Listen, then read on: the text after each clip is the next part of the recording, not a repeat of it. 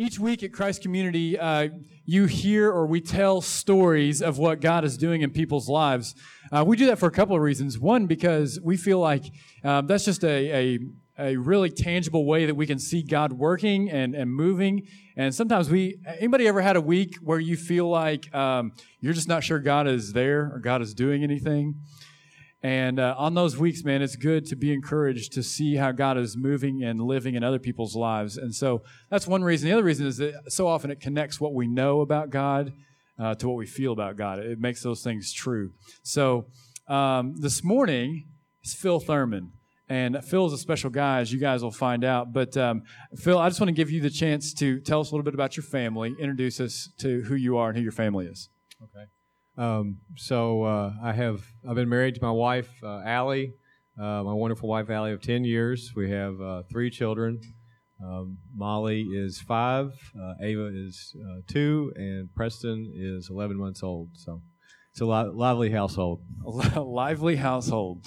That's awesome. So let's go back. You've been at Christ Community for a while. You were here before we were, so I've gotten to know you that way. But tell us about when you became a part of Christ Community and why you joined here. Okay. So we started attending Christ Community Church in September of 2012. My daughter Molly was about a year old, but we, at that time we were members of a big church in Louisville. It was a great church, but we kind of used distance, from living in Shelbyville to going to church in Louisville as kind of an excuse not really to get involved. I mean, we came on Sunday mornings and we worshiped, and that was great. But then we left, and that was kind of, we really didn't have any community there. We really didn't have any, seek out a church family. And it was there. It was just, we just didn't. Reach out for it. So, I had a lot of different friends, Matt Bergen and Lee Webb, different people were encouraging me. He's like, why don't you try out Christ Community Church and stuff? But, honestly, I had to, be truthful. My wife and I both came from kind of traditional church backgrounds. And at that time we were meeting in a school. And, the idea of going to a church, that was in a school and leaving where we were comfortable and going to some place that was new and different. And, it was definitely out of our comfort zone. But I don't know where Wes Keen's at, but he's always all about, get uncomfortable. He likes that word, uncomfortable. Yeah, I know. Wes Keen, yeah. For those of you who don't know who Wes, that's the guy who's sitting over here on the box drum. And if he's right there, there he is. In his backwards hat, and he will, guaranteed, without thinking about it, use the word uncomfortable at least 10 times today. So he's awesome. So through a number of different things, I felt like God was actually calling us to be a part of Christ Community. So, things such as, like, at that time I was on the board of the Pregnancy Resource Center, and I remember hearing about at a board meeting how people from Christ Community Church were coming over. They're like, well, who's been cleaning the center? They're like, well, actually, a group, I think it was Melissa Midkiff's group, actually, Jason and Melissa Midkiff's group would come over and clean the center, and I was hearing this, I was like, wow, and just different things, a lot of different things. So I felt like, God was kind of pushing us in that direction, and it was, I remember saying something to my wife, Allie. I said, I feel like God's calling us to be a part of this church, but I don't know if that's me thinking that or if that's God saying that. So I was like, let's just try it out. Well, let's just go and we'll try it out. So in the first Sunday we went, Lee Bean preached, and the sermon was on the big box church. People, it was like a message that was just crafted for Allie and me, the Thurmans, and it was like, he answered my question, who was saying that, him or me? So he answered that, and I remember Allie and I, after we walked out of the service together, she said, so whose community group are we going to join? So yeah, so, then you knew. So Phil has, he talked about whatever church you go to, churches we're all part of one family, but it's your choice to engage, and Phil engaged pretty quickly.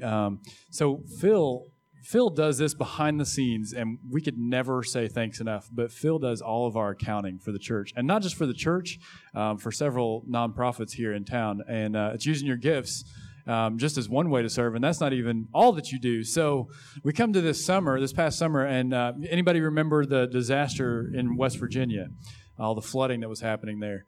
And we put out a plea via text message. We're like, hey, West Virginia, like the response teams, the relief teams they need people to help serve. Can anybody go? And Phil Thurman shoots back like right away. I'm in. I'm going.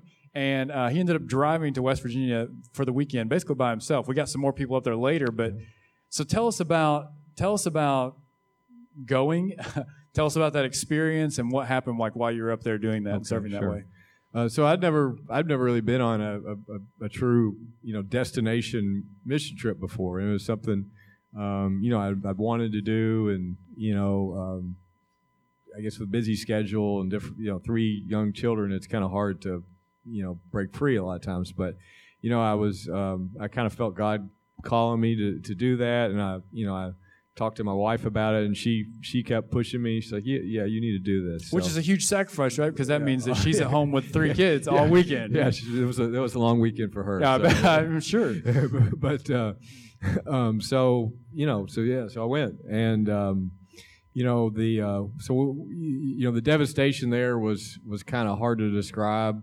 We were all the flooding had receded and stuff, but like we were in Clendenin, West Virginia, which is I think there was a place that was kind of received a lot of attention on the news and stuff. And I'd probably, if you want to know what the devastation was like, I would Google Clendenin, West Virginia flooding, and you can see some YouTube videos of the way it looked. But it was kind of like a war zone there. I mean, there were trucks and tractors pushing dirt out of the way and mud out of the streets.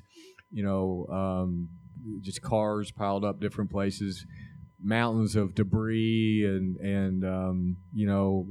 but we were with the Disaster Relief Kentucky, and that's what we were doing. We would go to Clendenin or Elkview, and we'd work on homes, kind of preparing these homes for reconstruction. It wasn't any real skilled labor.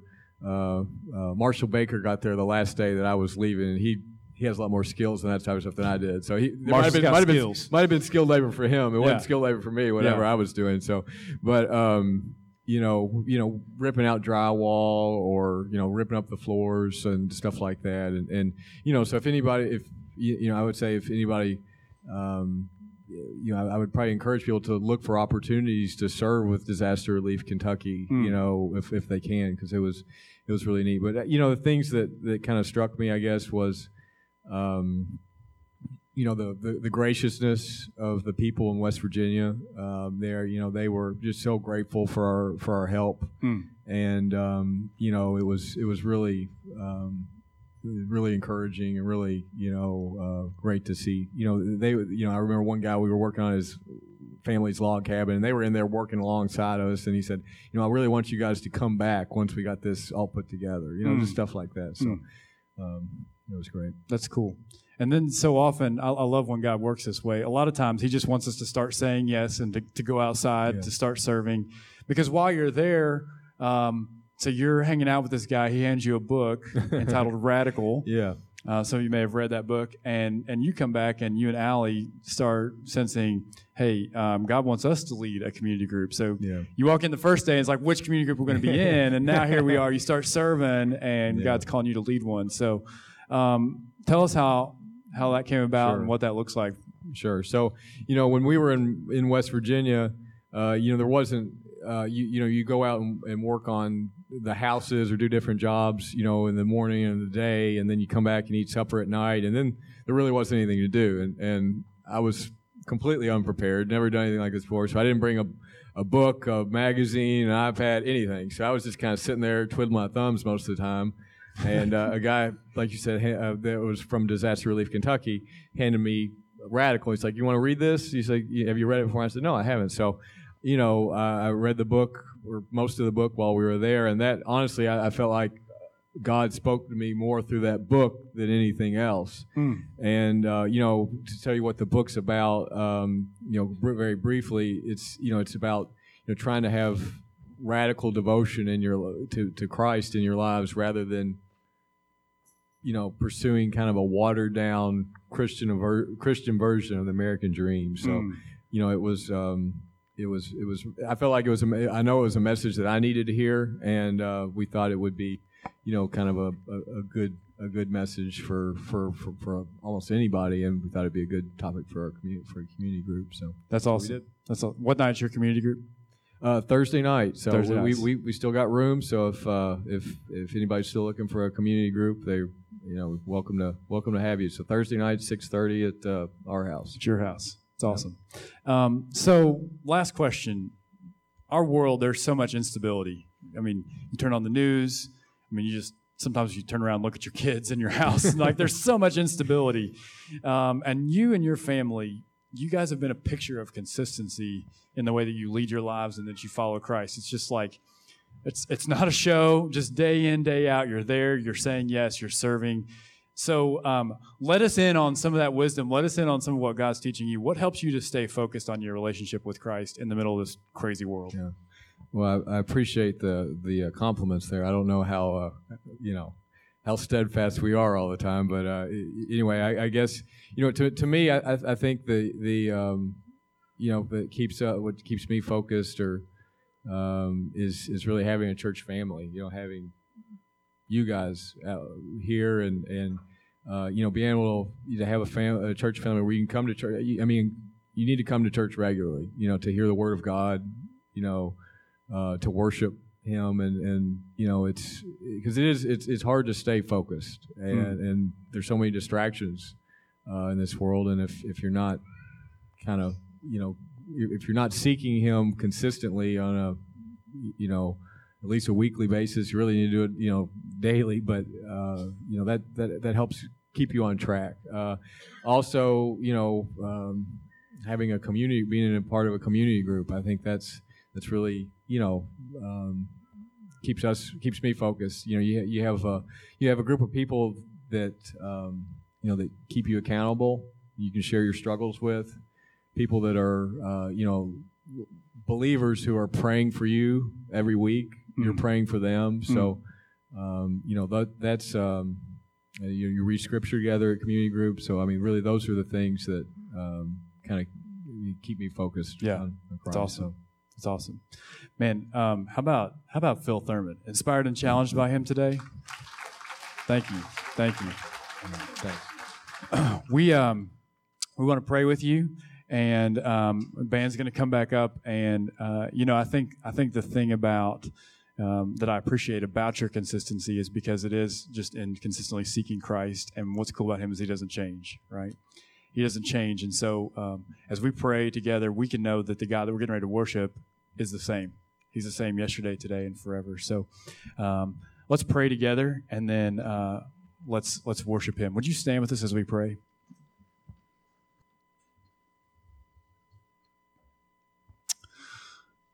Father God, we praise you for being unchanging, for being a God that loves and that continues to seek us out even when we're failing to seek you. Father, we're thankful for your mercy and for your grace. We're thankful for the encouragement just to keep going. God, we're thankful that as we seek you, you meet us there and you continue to breathe life into our lives. You keep showing us the next steps that we are to take. God, I'm so thankful for Phil and for Allie, for their family. I pray that you would continue to encourage them, to protect them from Satan's attacks, to give them the strength to keep following and seeking after you day after day. But more than anything, God, we just thank you for Jesus.